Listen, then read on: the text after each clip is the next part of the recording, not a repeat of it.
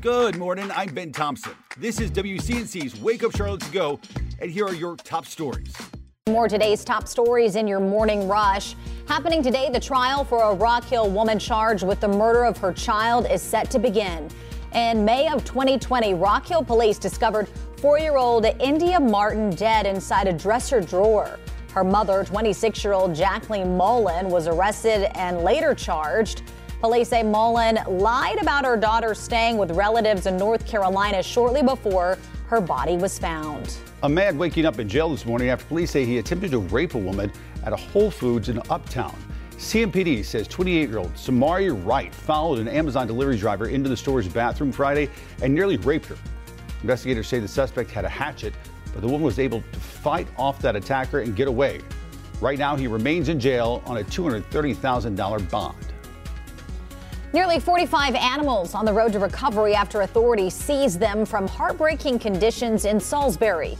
Those 45 animals include dogs, cats, a bearded dragon, among other animals. 3 of those animals died shortly after their rescue. Justin Smith and Madison Klons both surrendered to deputies on animal cruelty charges, plus 3 counts of child abuse.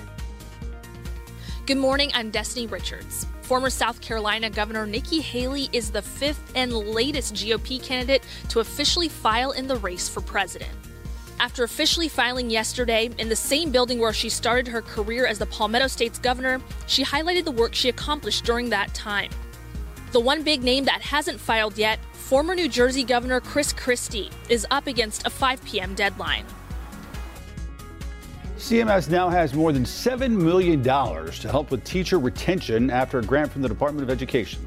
CMS Teacher Leader Pathway is an advanced teaching roles program that boosts student growth and educator performance.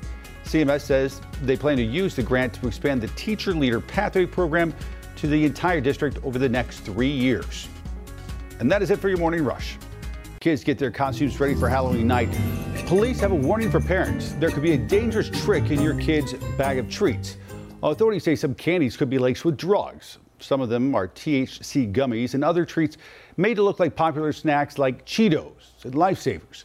Last year, officials in North Carolina took more than $223,000 worth of fake candies and snacks. So, of course, you still want your child to be able to enjoy the evening without worrying about every danger. So we took a closer look at how to find the balance. Wake Up Charlotte's Megan Bragg helps in today's Verify.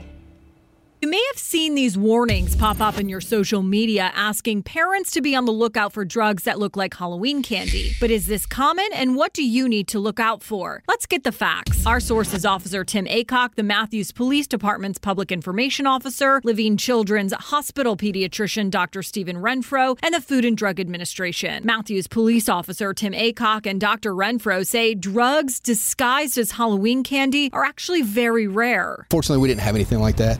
We're always on the lookout for that, though. I have never personally, as a pediatrician, seen a case, an incident like that where a child was made sick by something, put into candy as far as drugs or some sort of, poisonous or toxic substance. However, it's not something to dismiss entirely. Officer Aycock says you should still be on the lookout for anything suspicious in your kid's Halloween basket. Go through the bag with them and show them the things to look for and what seems to be safe and what's not. The FDA lists ways to check the Halloween candy. They say don't eat candy until it's inspected at home. Look at the wrapping and make sure there are no tears in the wrapping or tiny pinholes. Throw away anything that looks suspicious and check the ingredients if you're not sure what type of candy it is. Officer Aycock says a bigger concern is traffic. Make sure your kids are in groups or supervised and wear something like a glow stick or have a flashlight if you're out trick-or-treating. And of course, happy Halloween. With your Verify Fact Check, I'm Megan Bragg.